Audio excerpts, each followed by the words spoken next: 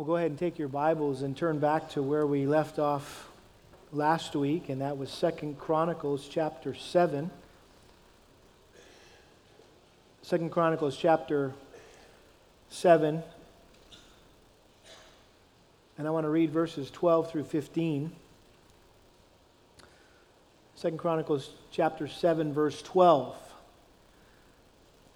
Then the Lord appeared to Solomon at night and said to him, I have heard your prayer and have chosen this place for myself as a house of sacrifice. If I shut up the heavens so that there is no rain, or if I command the locust to devour the land, or if I send pestilence among my people, and my people who are called by my name humble themselves and pray and seek my face and turn from their wicked ways, then I will hear from heaven, will forgive their sin, and will heal their land. Now my eyes will be open and my ears attentive to the prayer offered in this place. Father, while this was spoken thousands of years ago, in a different time, in a different place, we have the confidence in this place and in this time that your eyes are open and your ears are attentive to the prayers that are offered in this church this morning. And so, Lord, as we've already prayed, would you revive us for the sake of your name? We ask this in Jesus' name. Amen. Well, in light of my invitation that I've extended to all of you to join me in a special season of prayer for spiritual revival and renewal, I thought it would be appropriate and helpful for us to look at what the Bible actually says about revival. And last week I mentioned that this is a subject that's not often talked about in conservative evangelical churches like ours due to all the baggage that's often associated with it. The concept of revival, as many of you know, has been misapplied by well-intended traditional groups. It's considered nothing more than the annual evangelistic rally under the big tent out behind the church or in the town center. I think the concept of revival has been worse, hijacked by way out there Pentecostal groups and what we see as these Holy Ghost revivals, as they're often claimed to be. And so we tend to shy away from this whole subject because we don't want to be associated with some of those weirder things that are often associated and kind of give revival a bad name, if you will. But we need to understand that revival is a dominant theme in God's Word. In both the Old and New Testaments, we see God constantly confronting spiritual backsliding and at the same time constantly providing spiritual awakening. Clearly, God's people drift and disobey and dry up and become downcast. And we need to be regularly revived and restored both personally and corporately. And so while this is a huge subject, the subject of revival, I've attempted to simplify it and summarize it by answering three questions. What is the meaning of revival? What are the prerequisites of revival or for revival? And what are the true marks of revival? And again, essentially what I'm attempting to do here is to answer the question, what are we actually asking for when we pray for revival? What are we asking for? And what should we be specifically looking for in answer to our prayers for revival? What would revival actually look like in my life or in the life of our church? And so last week we began looking at the first question, what is the meaning of revival? And I said that the dictionary, specifically Webster's dictionary, who was a believer as far as we know, and really the father of Christian education years ago, and many of his definitions still today are based on his knowledge of God's Word. And so the Webster's Dictionary defines revival or revive as follows: to come or bring back to life or consciousness, to resuscitate, to come or bring back to a healthy, vigorous, or flourishing condition after decline, a stirring up of religious faith among those who have been indifferent. And that's a good starting point for us.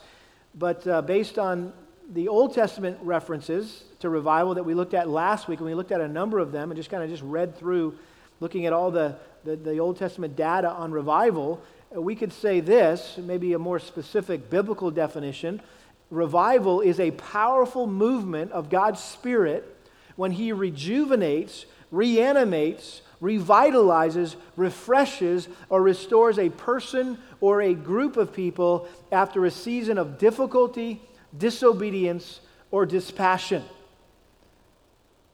Again, it's not simply that you've been apathetic. That may be the case. It's not necessarily that you've been disobedient, which may be the case, and unfortunately is often the case. It may be that you've been just in a difficult season of your life where there's no sin necessarily in your life.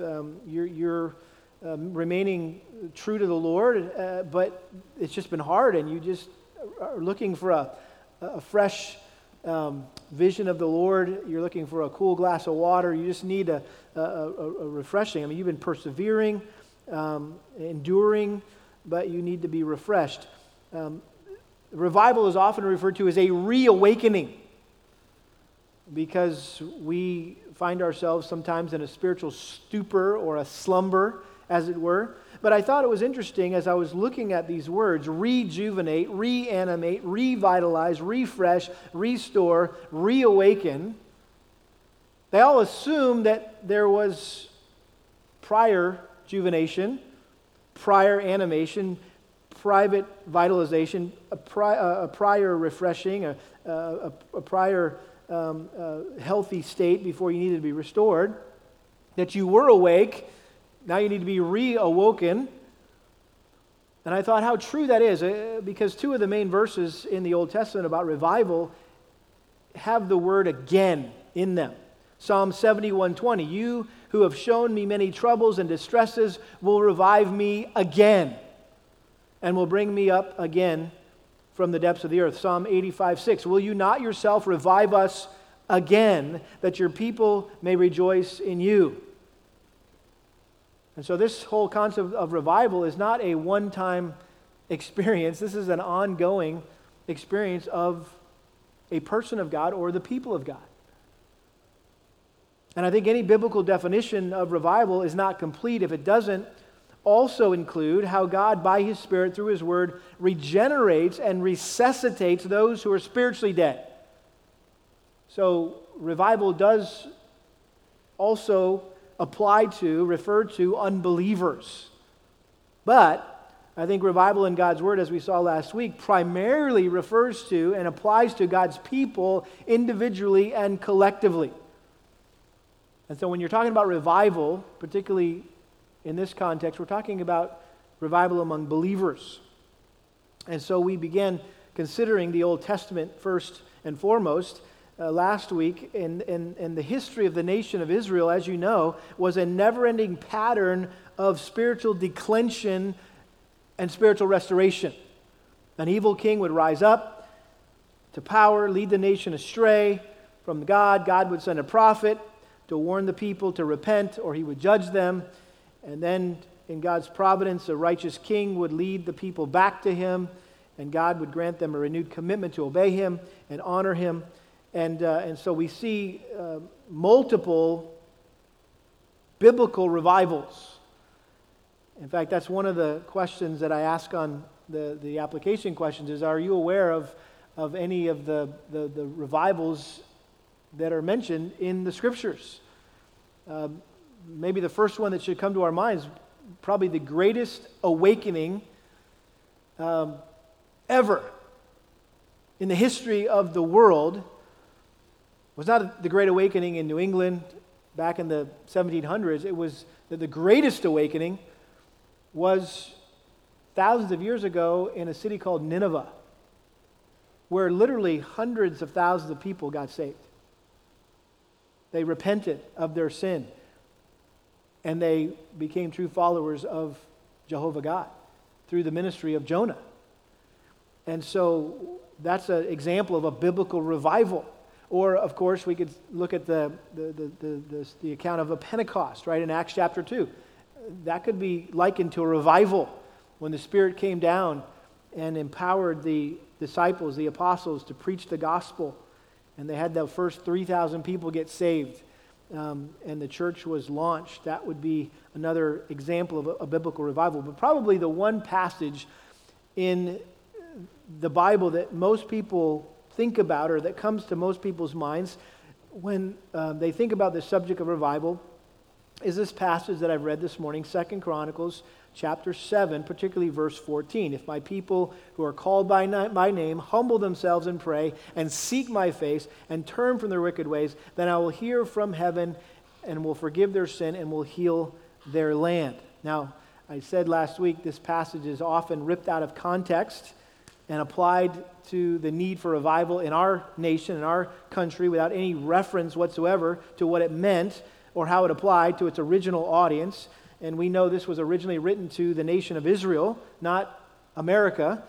But I think this passage applies in principle to believers. Again, we talked about what really needs to be revived in America. Does America need to revive, or does the church in America need to be revived? I think that's a better way to consider revival in America. But here we see, in principle, this applies to all believers and really serves as a model or a pattern for all true revivals in all places and at all times.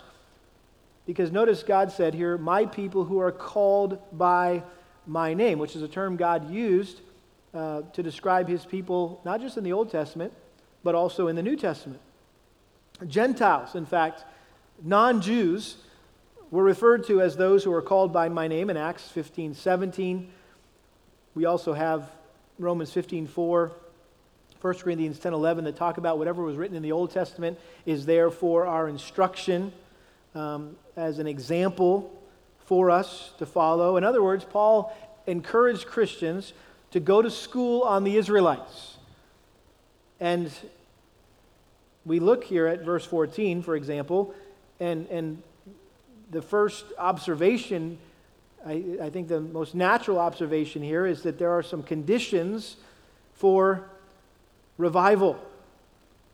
What are they? If my people who are called by my name, number 1, humble themselves. Number 2, pray. Number 3, seek my face.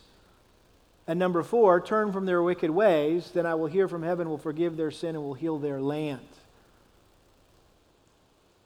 Now again, we need to understand this in the context. This is a direct, this word from the Lord was a direct answer to the prayer that Solomon prayed, King Solomon prayed, at the dedication of the temple.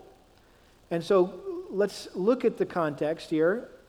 Back in chapter 6, starting in verse 14, and I want to read quite a bit of this because I think you can't fully understand what God was saying in 2 Corinthians chapter 7, verse 14, if you don't understand the background. And so, as you know, David always had a desire to build a temple, a permanent house for the Lord, instead of him having to live in a tent while he lived in a palace. He said, this is not right. My God deserves a place of his own. And so he had a desire to build a temple where the people of Israel could come and worship the Lord. Well, because he was a man of bloodshed, he said, well, I'm going to leave that for your son Solomon to build. And so God was true to his word, and God used Solomon and all of his wealth to build this magnificent temple there in Jerusalem.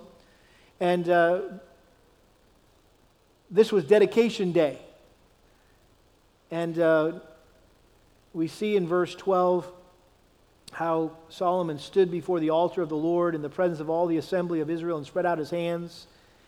And now Solomon had made a bronze platform 5 cubits long, 5 cubits wide, and 3 cubits high. And he had set it in the midst of the court, and he stood on it, knelt on his knees in the presence of all the assembly of Israel, and spread out his hands towards heaven. I mean, this is really cool. We are used to a lifted up platform for a pulpit to show the sacredness of the preaching of God's word, right?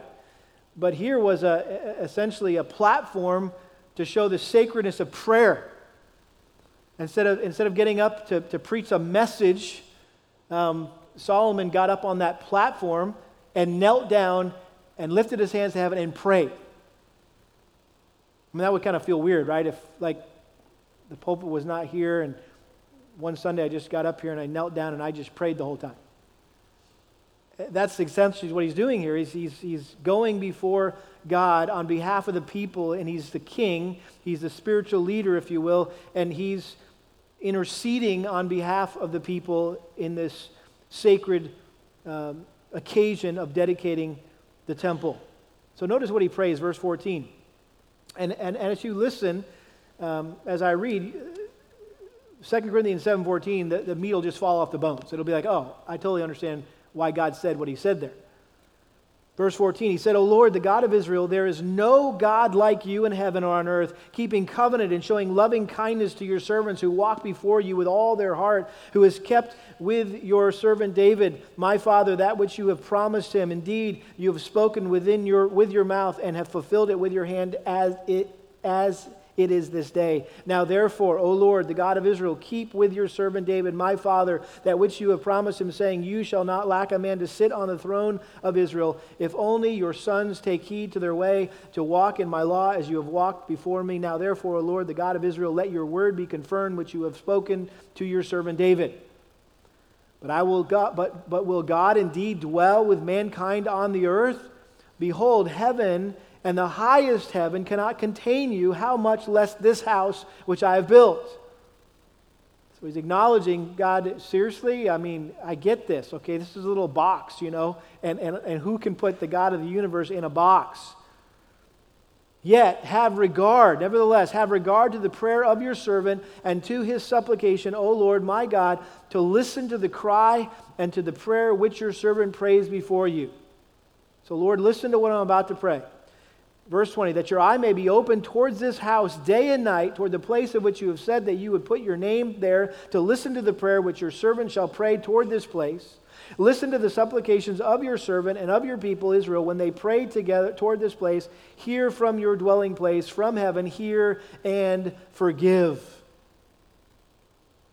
And so he's already front-loading this prayer with, hey, by the way, I know there's going to be a lot of prayers that are prayed from this point on, and they're often going to include, we messed up again, God, would you please forgive us?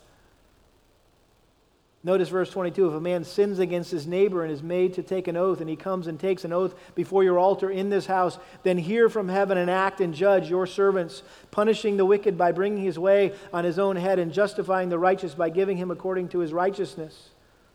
If your people Israel are defeated before an enemy because they have sinned against you, and they return to you and confess your name and pray and make supplication before you in this house, then hear from heaven and forgive the sin of your people Israel and bring them back to the land which you've given to them and to their fathers.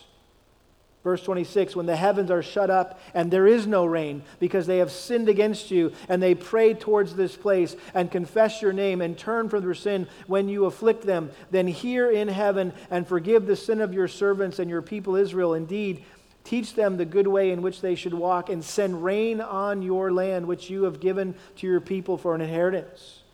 Verse 28, if there is famine in the land, if there is pestilence, if there is blight or mildew, if there is locust or grasshopper, if their enemies besiege them in the land of their cities, whatever plague or whatever sickness there is, whatever prayer or supplication is made by any man or by all your people Israel. I love that. All it takes is one. Even if it's the prayer of just one guy who gets it, who sees it.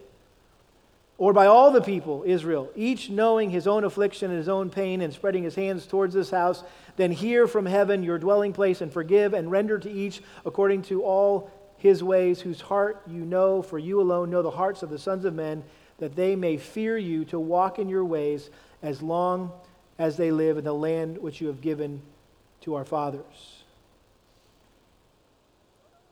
And he goes on to continue to pray for the foreigner and other things, but I think that gives us enough to go on here that that Solomon knew the way God worked. That God had set up the nation of Israel very clearly, brought them into the promised land, and even when they entered the promised land, they got on the two mountains, remember? Mount Ebal and Mount Gerizim, and back and forth they chanted the blessings and the cursings of God as a reminder to the people as they entered the promised land. If you, this basic principle, God's saying, if you obey me, I will bless you. If you disobey me, I'll curse you. And how would he bless them? Practically, he would bless them with peace in the land, and they would flourish. And being an agricultural community as they were, a culture as they were, he would bless their crops, and he would send rain, and there would be no famine, and there would be no bugs, and all that stuff. They would flourish agriculturally, and they would be able to remain in the land. Well, if they disobeyed, how would they be cursed? Well, a number of ways. One, they could be, God would send no rain. So the crops would die. There would be a famine. He would send locusts and bugs to eat all their stuff, and so they would just have a wrecked harvest. And again, that was a very practical way for God, if you will, to stick it to his people if you're reliant on, the corn patch or whatever they were eating back then, right?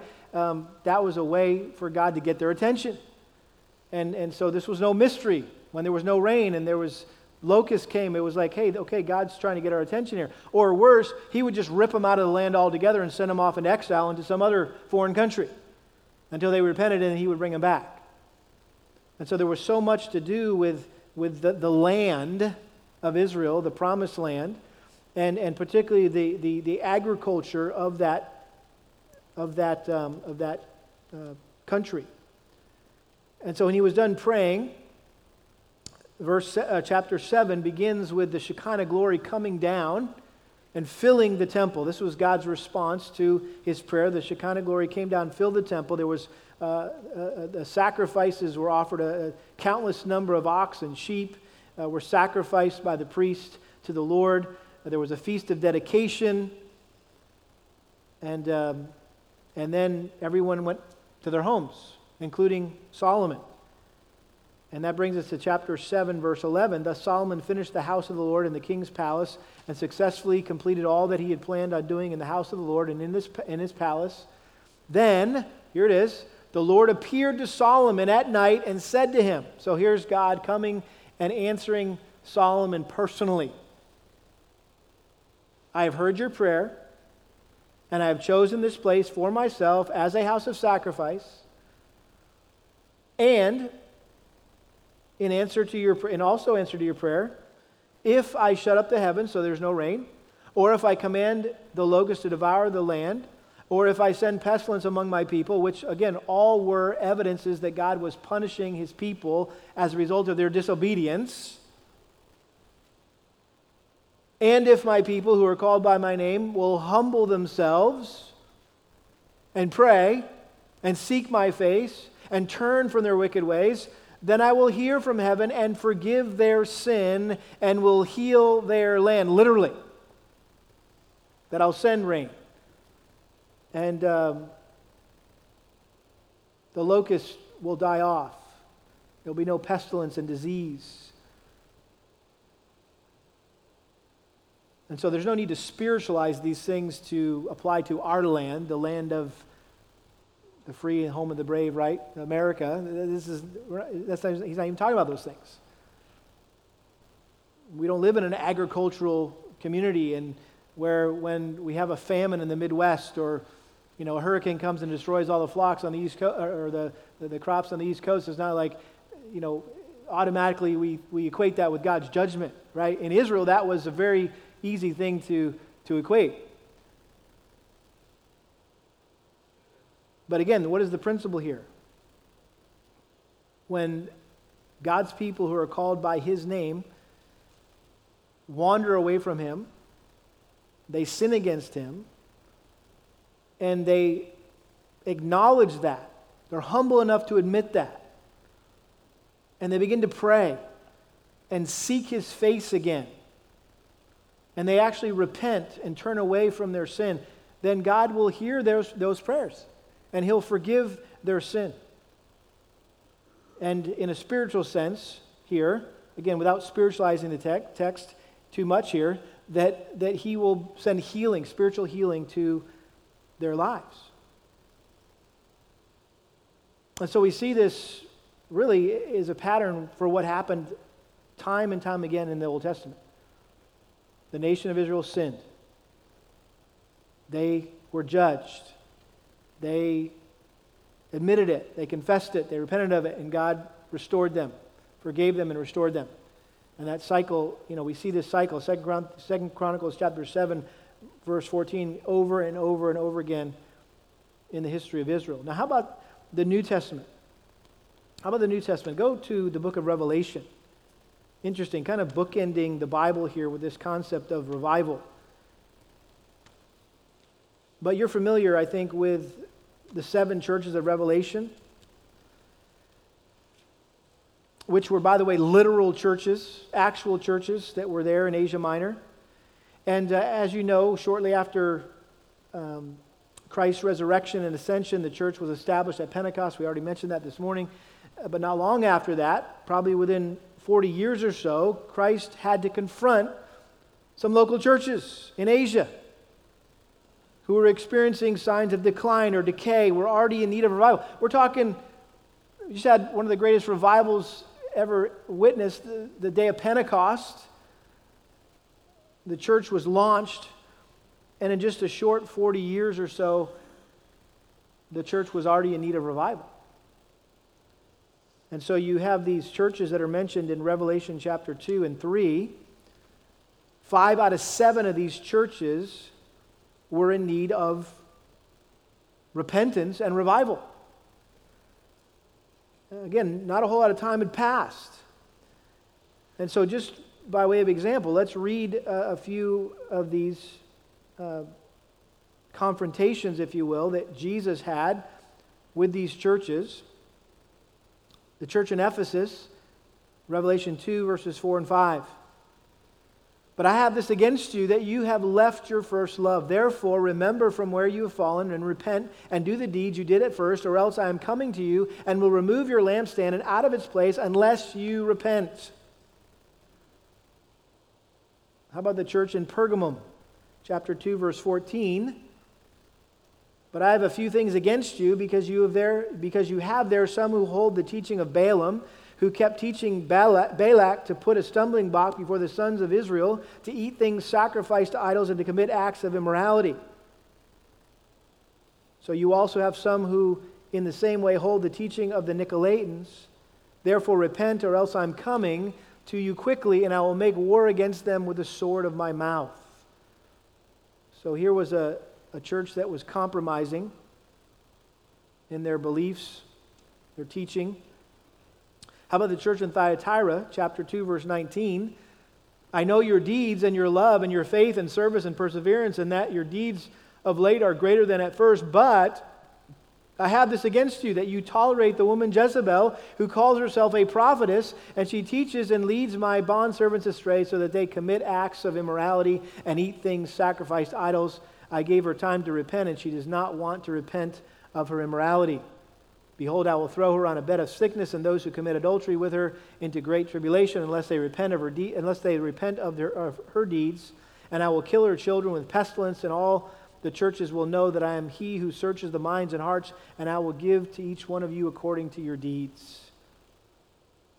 So here was a church that was corrupted, and God was not, or Christ, spoke very directly, confrontatively to them. How about the church in Sardis? Chapter 3, verse 1, to the angel of the church in Sardis write, He who has the 7 spirits of God and the 7 stars says this, I know your deeds, that you have a name, that you are alive, but you are dead. Wake up and strengthen the things that remain, which were about to die, for I have not found your deeds completed in the sight of my God. So remember what you have received and heard, and keep it and repent. Therefore, if you do not wake up, I will come like a thief, and you will know at what hour I will come to you. And then probably the most well-known church, at least the sin is most well-known. We talk about it the most as Christians, is the church in Laodicea. Chapter 3, verse 15. I know your deeds, that you are neither cold nor hot. I wish that you were cold or hot. So because you're lukewarm and neither hot nor cold, I will spit you out of my mouth. Because you say, I am rich and have become wealthy and have need of nothing, and do not know that you are wretched and miserable and poor and blind and naked, I advise you to buy from me gold refined by fire, so that you may become rich, and white garments, so that you may clothe yourself, and that the shame of your nakedness will not be revealed, and eye salve to anoint your eyes, so that you may see.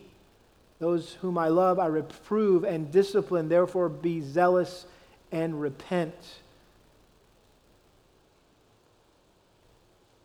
And of course, the probably most well-known verse here in all of these churches, behold, I stand at the door and knock. If anyone hears my voice and opens the door, I will come into him and will dine with him and he with me. Oftentimes that verse is taken out of context and referred to, God is knocking at the door of your heart right now, and he wants you to open up your heart to let him in. He's talking about knocking on the doors of these 7 churches. He wanted the attention of these churches. And really, what a sad situation. In just a short period of time, Christ was having to already go back to his church, 40 years into it, and reprove them and discipline them and call them to repentance.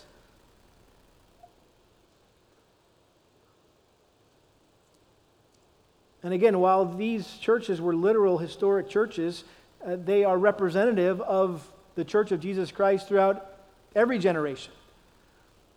And I would assume that there are elements of every one of these churches that we, if we look closely enough, could find in our own church today. And in the churches that are all over the world today.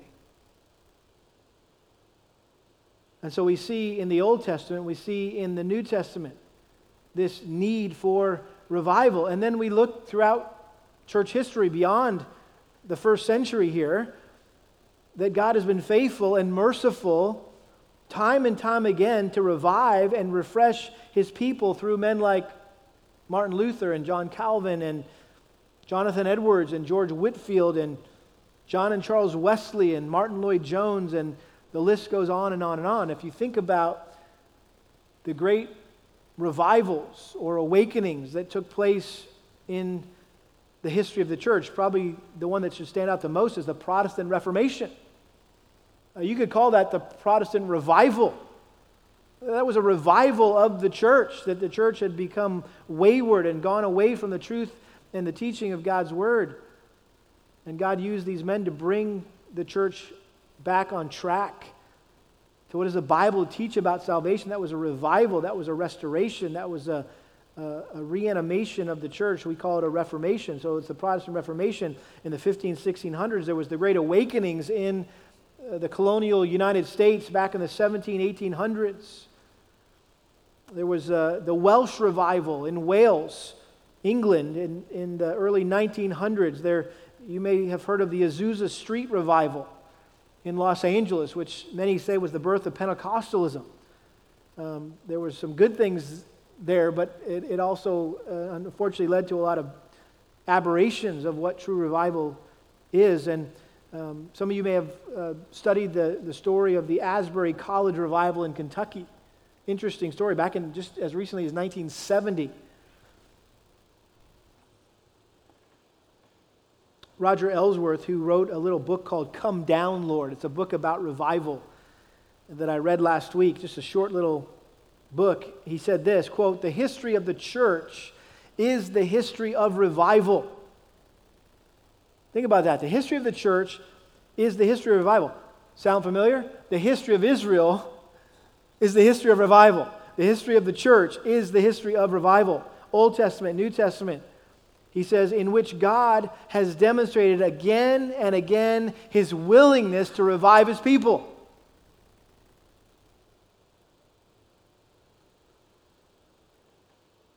And so, having said all that, we need to understand that revivals are miraculous.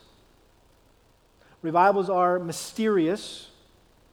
They are unpredictable. They are unexplainable.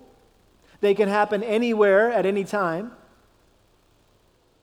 And yet, true revival, I think, is more than just an event or or an experience that takes place at a certain time or a certain place. Granted, this may be the case if God so chooses to sovereignly bless and send a revival, but I think at the same time we need to understand that revival is is simply an ongoing work of God's Spirit in the lives of His people, both individually and corporately.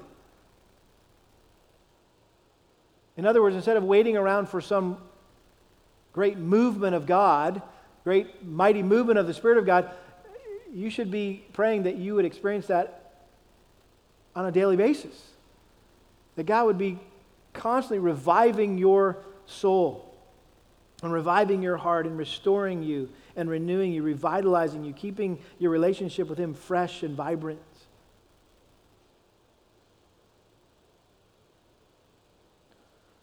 One revival in church history that I didn't mention earlier is the Puritan movement, which those who have studied the Puritans and have written about the Puritans would all agree that the rise of the Puritans in England, when the church was being persecuted by the king, by the leaders, the kings and queens of England, back in the 16, 17, 1800s, which led to the birth of America, right? The Puritans coming over, to find freedom of religion here in the New England. They would tell you it was a revival movement. And so one of my favorite books that I've ever read is a book called A Quest for Godliness by J.I. Packer, and that's how he described or characterized the Puritans, that they were on a quest not just for a new place to worship here in America, they were on a quest for godliness. And he talks about how it was really a revival movement. And this is how he defines revival. This is, I think, the finest definition of revival that I've ever read. I really appreciate J.I. Packer's description here of revival. This is what he said, quote, "Revival I define as a work of God by His Spirit through His Word, bringing the spiritually dead to living faith in Christ," there's the unbelievers, "and renewing the inner life of Christians who have grown slack and sleepy." There's the believers. So revival refers to both unbelievers and believers. He says revival thus animates and reanimates churches and Christian groups to make a spiritual and moral impact on communities, an essentially corporate phenomenon, saying that this is what revival is. It's an essentially corporate phenomenon in which God sovereignly shows His hand, visits His people, extends His kingdom, and glorifies His name. I like that. The revival, again, as we're talking about here, is essentially a corporate phenomenon in which God sovereignly shows His hand, visits His people, extends His kingdom, and glorifies His name. That's what we mean by revival. Now let's talk about the second question here. What are the prerequisites for revival? If that's what revival is, how do we experience that? Well, I think the first thing we need to admit here is that revival is not something that you can schedule or manufacture.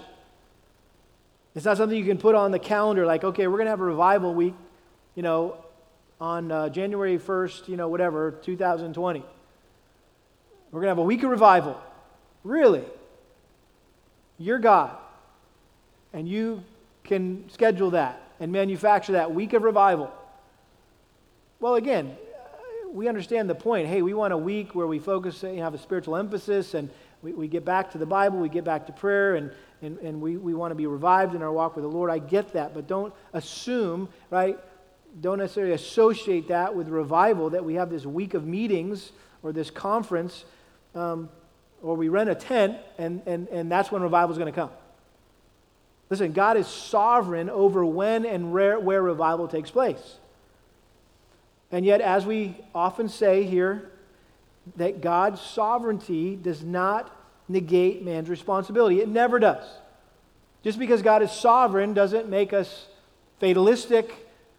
Well, it's all determined already, and so therefore we can't do anything, right? No, we have responsibility according to God's word. And so based on what the Bible says, there are certain conditions that God has clearly laid down if revival is going to occur.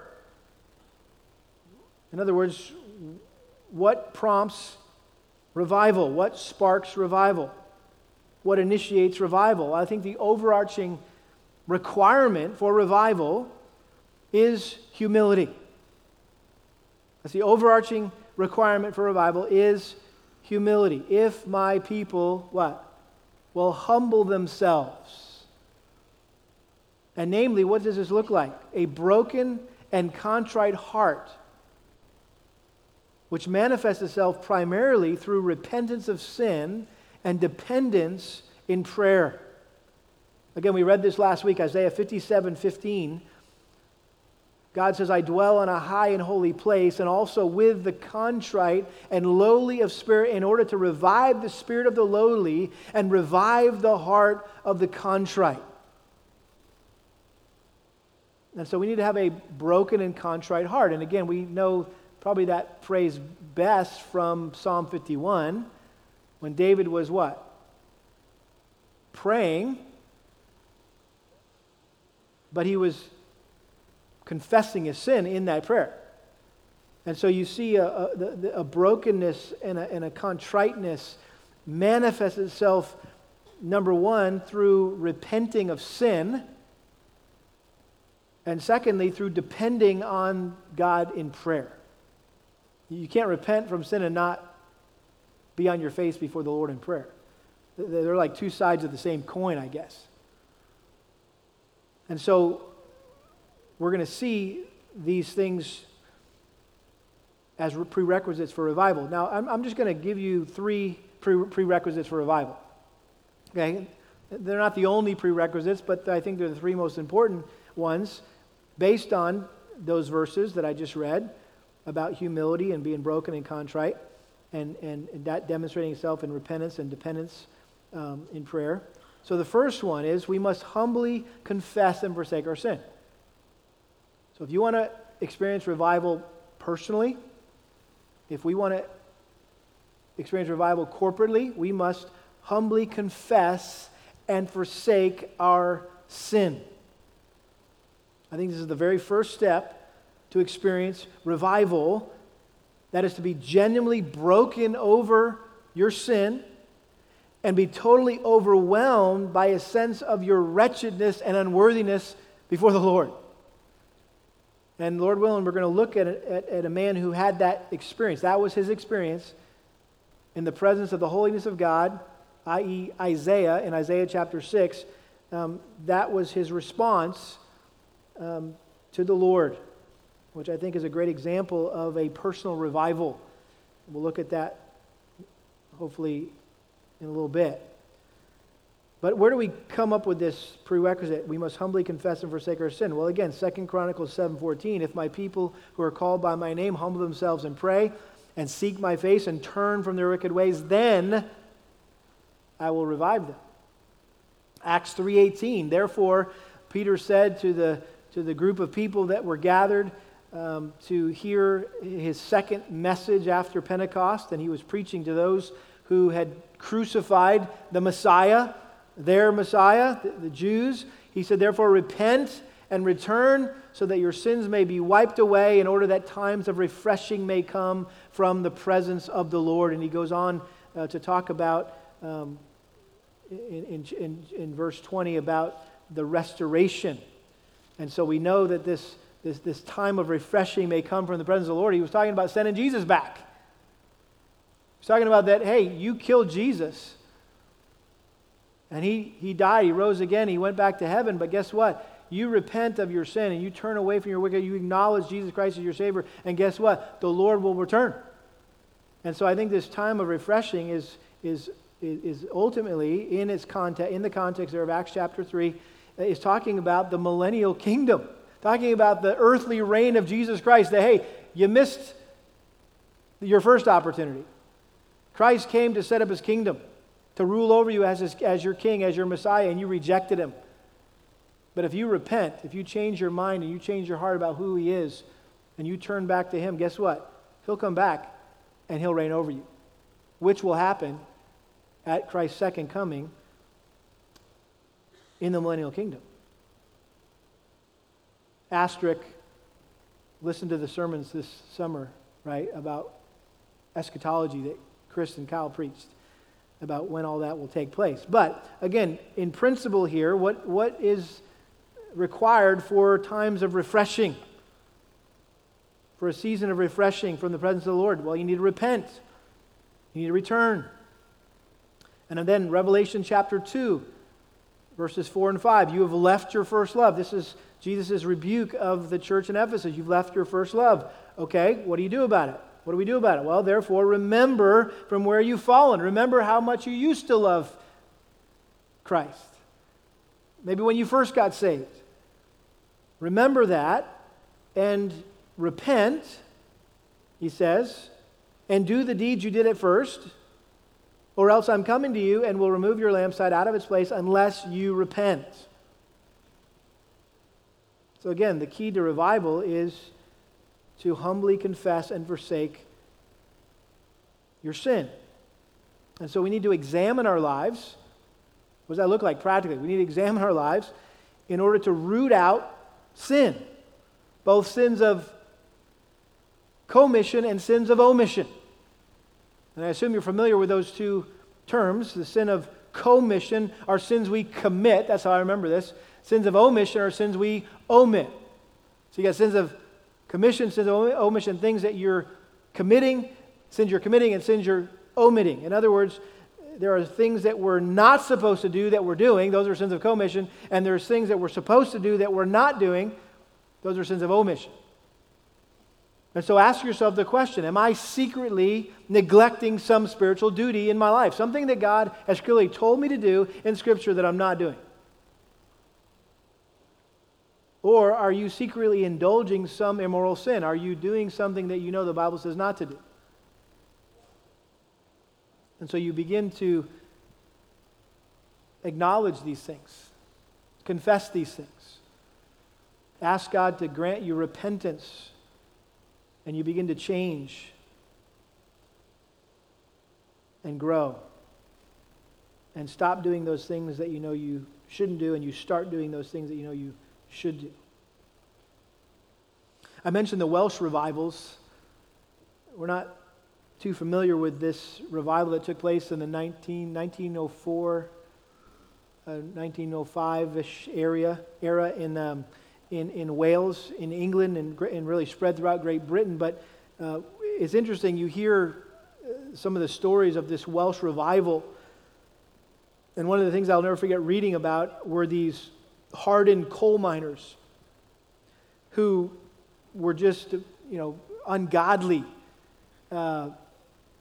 filthy men, physically and spiritually. They lived and worked in the coal mines. And they came out of the coal mines to hear the message preached, the Word of God being preached, and the Spirit of God was powerfully moving in people's lives and convicting them of sin, and people were becoming broken and contrite over their sinfulness and their need to repent. And it's recorded how these hardened coal miners would stand there listening to the message preached, and you would see the tears. The preacher would see the tears streaming down through the coal, faces, their blackened faces. And they also said that the mules that were used to drag the coal and the carts and things full of coal, they got confused. They didn't know what to do because the coal miners stopped cussing at them. Because they normally were used to getting cussed at, these mules, and they knew what that meant, which way were they supposed to go, and what they were supposed to, but because the language of these hardened coal miners changed, they repented of their vulgarity, the poor mules didn't know what to do. Again, kind of a silly little example, but how God transforms people's lives when they acknowledge their sin and they repent of it. Everything changes. And so first of all, we need to humbly confess and forsake our sins. Secondly, we must faithfully hear and obey God's word. We must faithfully hear and obey God's word. And this comes straight out of Psalm 119. And I would encourage you to take your Bibles and turn to Psalm 119. And I read some of these verses last week, but Psalm 119 is really all about God's Word. And the psalmist is relishing in God's Word and talking about how much he loves God's Word and the impact that God's Word has in his life. And it's all about the Word, the Word, the Word, the Word. The Word does this. And so look at what it says, Psalm 119, verse 25. My soul cleaves to the dust. Revive me according to your word.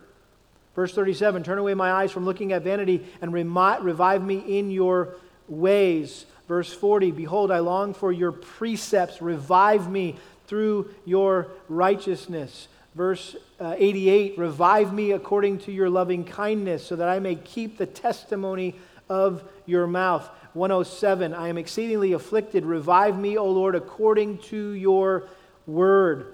Verse 149, hear my voice according to your loving kindness. Revive me, O Lord, according to your ordinances. 154, plead my cause and redeem me. Revive me according to your word. 156, great are your mercies, O Lord. Revive me according to your ordinances. And then 159, consider how I love your precepts. Revive me, O Lord, according to your loving kindness. All that to say, there will be no revival, personally or corporately, where there's not the Word, where there's not an interaction with the Word. That is a prerequisite for revival. You must have a vital interaction with the Word of God, whether it's reading the Word of God, whether it's hearing the Word of God preached. If there's going to be anything that the Spirit of God uses to spark a revival in your life, in the life of a church, it's His Word. Donald Whitney, great man of God, great author, has written some very helpful books for Christians and for the church. He wrote a book called Spiritual Disciplines Within the Church, and he's got a chapter that I particularly like because it has everything to do with listening to preaching, right? And it's called Why Listen to Preaching in the Church. So why should you sit here? Why should you come every Sunday and sit here and listen to a 45-minute to an hour-long message? Why? Why should you sit here? Well, he answers the question. He says this, quote, throughout church history, all the greatest movements of God in saving people and strengthening His church have been built upon great God-anointed preaching. The colossal transformation in the church that occurred through the reformers, Luther, Calvin, Zwingli, etc., was a work of God upon souls through preaching. When the First Great Awakening blazed through England and the American colonies, it began burning from and was sustained by the fiery pulpits of men such as Whitefield, Wesley, Edwards, and others. The Second Great Awakening, when the wind of God blew across America for several decades in the early 1800s, was also fundamentally the blessing of God upon preaching. In almost every case where large numbers of people have been converted in a concentrated period, it has been as a result of the message preached. When the fire of God falls, the flashpoint is the pulpit. We have a great example of that in the book of Nehemiah.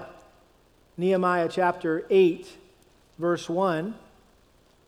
This is another one of the great revivals that we either aren't aware of or we don't put it in that category of what's going on here. I thought Nehemiah was all about rebuilding the walls of Jerusalem. Well, it is.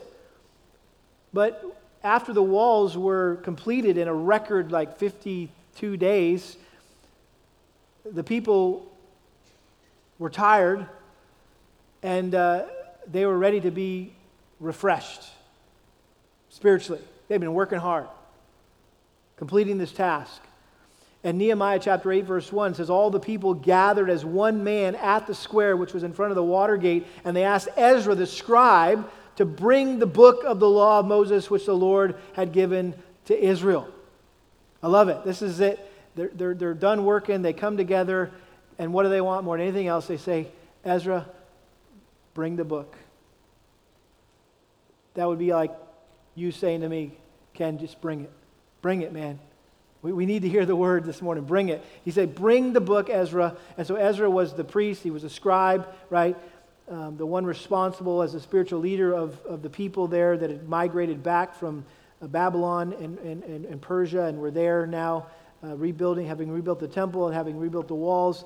And it says, verse 2, Then Ezra the priest brought the law before the assembly of men and women and all who could listen with understanding on the first day of the 7th month. He read from it from the square which was in front of the water gate from early morning until midday, in the presence of men and women, those who could understand, and all the people were attentive to the book of the law.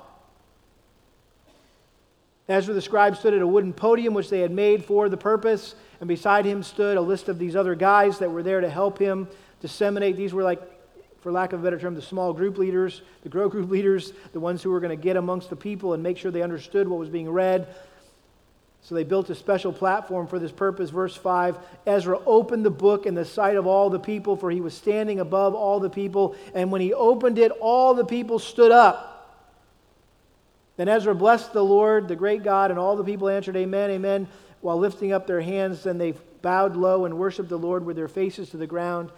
And again, here's the list of guys went out amongst the people and explained the law to the people while the people remained in their place. They read from the book, from the law of God, translating to give the sense so that they understood the reading. By the way, that's a great definition of expository preaching. It's like you read the text and you explain the text and you apply the text. That's what preaching should be. It's explaining the meaning of the text, giving a sense of what it means so people understand, oh, that's what that means. That's how that applies to my life. And so notice they stood all morning as the word was being taught. Verse 9, Then Nehemiah, who was the governor at the time, Ezra the priest and scribe, and the Levites who taught the people, said to all the people, This day is holy to the Lord your God. Do not mourn or weep. For all the people were weeping when they heard the words of the law. Again, they were hearing the scriptures and they were broken and contrite. And he said to them, Go eat of the fat, drink of the sweet, and send portions to him who has nothing prepared. For this day is holy to our Lord. Do not be grieved, for the day of the Lord is your strength. So the Levites calmed all the people, saying, Be still, for the day is holy. Do not be grieved. All the people went away to eat, to drink, to send portions, and to celebrate a great festival because they understood the words which had been made known to them. In other words, you guys are mourning, and this should be a day of celebration. And then this is interesting. Notice what happened as a result of their exposure to the Word of God. Then on the second day, the heads of the fathers' households of all the people, the priests and the Levites, were gathered to Ezra the scribe that they might gain insight into the words of the law. They found written in the law how the Lord had commanded through Moses that the sons of Israel should live in booths during the feast of the 7th month. This is the Feast of Booths. So they're reading along, and apparently this generation had never been taught this, and they're reading, and wait a minute, what's this? The Bible says we're supposed to be doing this. God wanted us to do this the 7th month. We should be living in booths as a way to remember our sojourn from Egypt in the wilderness before we got to the promised land, and we haven't been doing this. We need to repent. We need to reestablish this practice, this celebration, be obedient to this command. So they proclaimed, verse 15, and circulated a proclamation in all their cities in Jerusalem, saying, Go out to all the hills and bring olive branches and wild olive branches, myrtle branches, palm branches, branches of all their leafy trees, and make booths as it is written. And so the people went out and brought them and made booths for themselves, each on his roof, in their courts, and in the courts of the house of God, and in the square of the water gate, and the square at the gate of Ephraim. The entire assembly of those who had returned from the captivity made booths and lived in them. The sons of Israel had indeed not done so from the days of Joshua, the sons of Nun, to that day. And there was great rejoicing. They were like, hey, this is awesome that we saw an area in our lives that we were not being faithful to the Scriptures. Now we're repenting of that. Now we're doing it, and we're happy that we can be obedient. And again, notice he read from the book of the law of God daily from the first day to the last day, and they celebrated the feast 7 days, and on the 8th day there was a solemn assembly according to the ordinance. Now notice again the response of the people to the word of God. Chapter 9, verse 1, Now on the 24th day of this month, the sons of Israel assembled with fasting in sackcloth and with dirt upon them. The descendants of Israel separated themselves from all foreigners and stood and confessed their sins and the iniquities of their fathers. While they stood in their place, they read from the book of the law of the Lord their God for a fourth of the day, and for another fourth they confessed and worshiped the Lord their God. Here we have a great revival of the people of Israel. And what sparked it? It was them being exposed to the reading and the explanation and the application of God's Word. And so, don't think you can just go off and sit under a tree somewhere and pray for revival, right, without a Bible in your hand.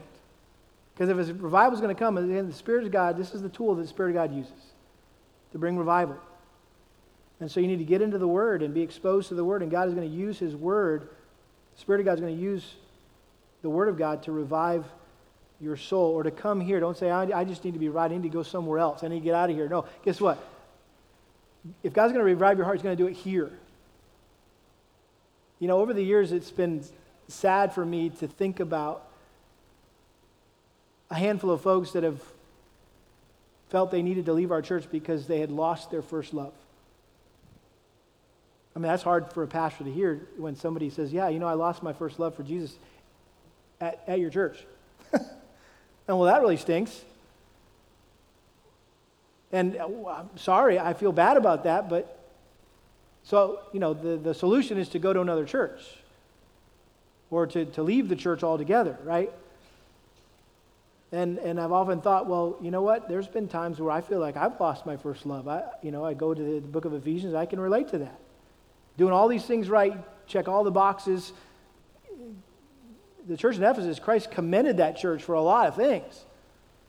But he says, I think you've lost the true motive, and that's just you love Jesus, right? And I think, man, that's too often my testimony, but guess what? I don't have the option to get up here and say, well, you know what, guys, I just kind of lost my first love here, so I'm going to go to another church, see if I can find it there. If I'm going to regain my first love, it's got to be here. And it's not here, it's ultimately here, right? Spending time in God's Word individually, personally, quiet time, corporately, right? Collectively here as we interact with God's Word through our equipping classes and our grow groups and the message and the sermons. Bruce Milne wrote a great little theology book called Know the Truth, and this is what he said, and I'll close with this.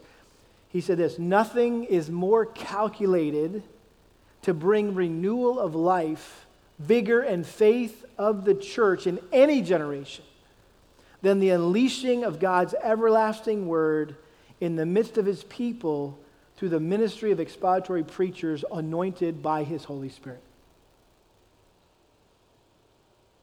And again, I think that's the testimony of what happened in Nehemiah chapter 8. God used the ministry of an expository preacher, Ezra, who was anointed by His Spirit to unleash God's everlasting word, and it brought renewal of life, vigor, and faith to those people, and it can do the same for us today. Amen? We'll come back next week, and we'll look at the third prerequisite for revival, and maybe the most important one, and we'll see what the Lord will do. Father, we thank you for all that the Bible says about revival. You did not want us to be confused about what revival is. You've clearly explained to us what it is. You've exemplified what it is in many ways, in many passages in your word. And so I pray, as we've sought to be faithful to keep your word in its context and yet apply it in principle to our lives today, I pray that your word would have its effect in our lives, Lord, personally and corporately. Again, for your name's sake we ask. Amen.